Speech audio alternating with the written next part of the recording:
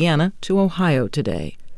This is NPR. From the WCBU Newsroom, good morning. I'm Jack Palesnik. Tazewell County's plans to build an annex for its Justice Center cleared a major hurdle Monday. The Pekin City Council approved the city's vacation of the 300 block of Elizabeth Street, opening that area for the county's planned expansion of the Justice Center north of the current facility. Before the vote, the council approved a change in policy from needing a 3/4 majority vote on vacation approvals to a simple majority.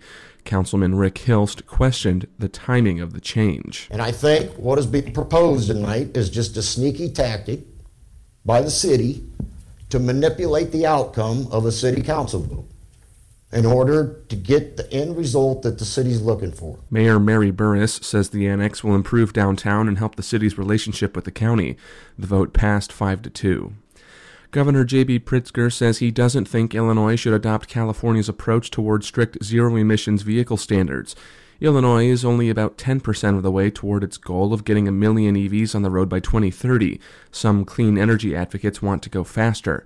In California, all new cars, trucks, and SUVs sold must be zero emissions by 2035.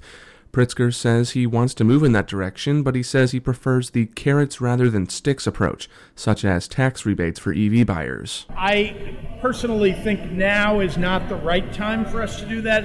Having said that, that's ultimately the goal. Pritzker was in Normal Tuesday to help cut the ribbon on Heartland Community College's new Advanced Manufacturing Center. It includes a new electric vehicle training lab to train students for jobs at places like Rivian. And Governor Pritzker is proposing a major tax hike on sports betting.